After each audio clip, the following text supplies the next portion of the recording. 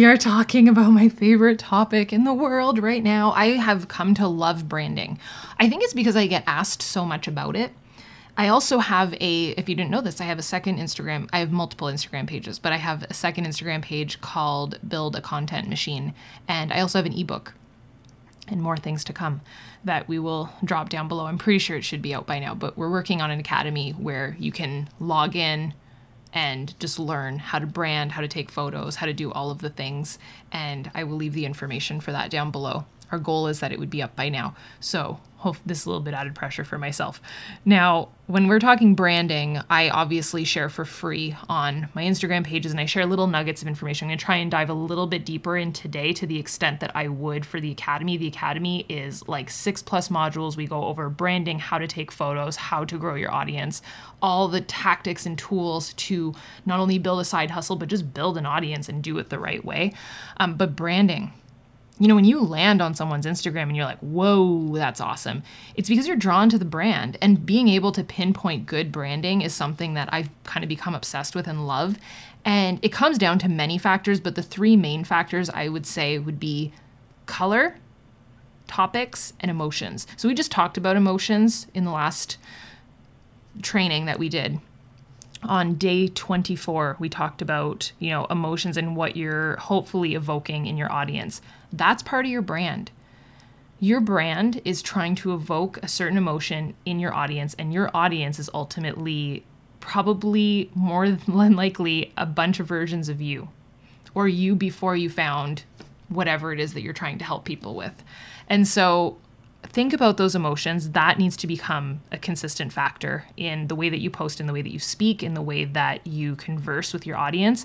Topics that you speak on, that needs to be either 3 to 5 topics, and you stick within those topics. So for me, I talk a lot about home. That's evolved over the years, but home decor, things that I find, hauls and stuff like that, and like goodies and knickknacks and treasures and whatnot.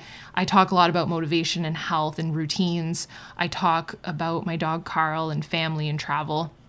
And I kind of encompass that into like just a few topics, and I don't really go outside that. Like, example, how far would you run if I started just randomly talking about politics? You'd be like, this is not why I followed you, boo. Or what if I just became super down in the dumps all of a sudden? Like, my feed is overly bright and colorful. What if it went like stark black and white and I was like, today is a really sad day? Like, what if I became sadness from Inside Out? You would be like, what's wrong with her? She's broken.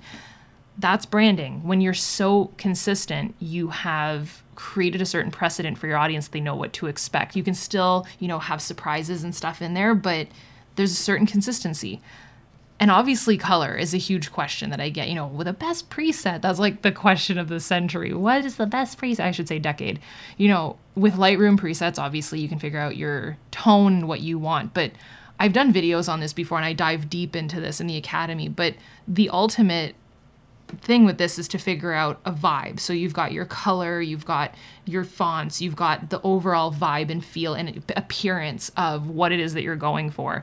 And I want you to know that with these 3 things and beyond with branding, it comes down to consistency. It not only comes down to what we talked about yesterday with being your authentic self and not trying to be something you're not, but it comes down to consistency. It comes down to you doing that one thing, that one color that you're going to have in that picture 20 times plus. It comes down to you doing that one picture and writing that caption out and provoking that emotion 20 plus times. That's how you create a brand. That's where your audience knows what to expect and they know who you are. So the only way to do it and to slay at branding is to start. And yeah, it will evolve over time. My brand has evolved tremendously over time, and I have tweaked it and moved it and, rejigged certain things that I really want people to feel in the way that I want to feel, in the way that I want to portray myself, in the way that I authentically am. But that's all it is. It's consistency. The best part about it, and we're going to get down to confidence and how to grow that, but when you own what you do and you are being your authentic self and you're proud of it and you know it better than anybody, then it's butter. Then it doesn't become complicated anymore to post, and you don't have those days where you sit there and you're like, I don't know what to post. I don't know what to say, because it just comes because it's you. You're being your authentic self. You know what you're talking about. You're talking about your own life. You're talking to your audience and you're interacting with them, and it's real. And that's how you don't have to sit there and be convoluted about it and be like, how am I going to get someone to buy something from me? It's not about that. It's just about being a real human. So branding to me is incredible amounts of consistency, figuring out the vibe that you want to put out, the emotions that you want to evoke, and the topics that you want to talk about, and staying incredibly consistent with it and staying with it over time. I hope that this hit home for you. And I would love if you would share your 3, share your colors and your vibe that you're going for, share the topics, and share the emotions that you want to evoke. And you can start kind of brainstorming that. And I will see you tomorrow. Bye, dude.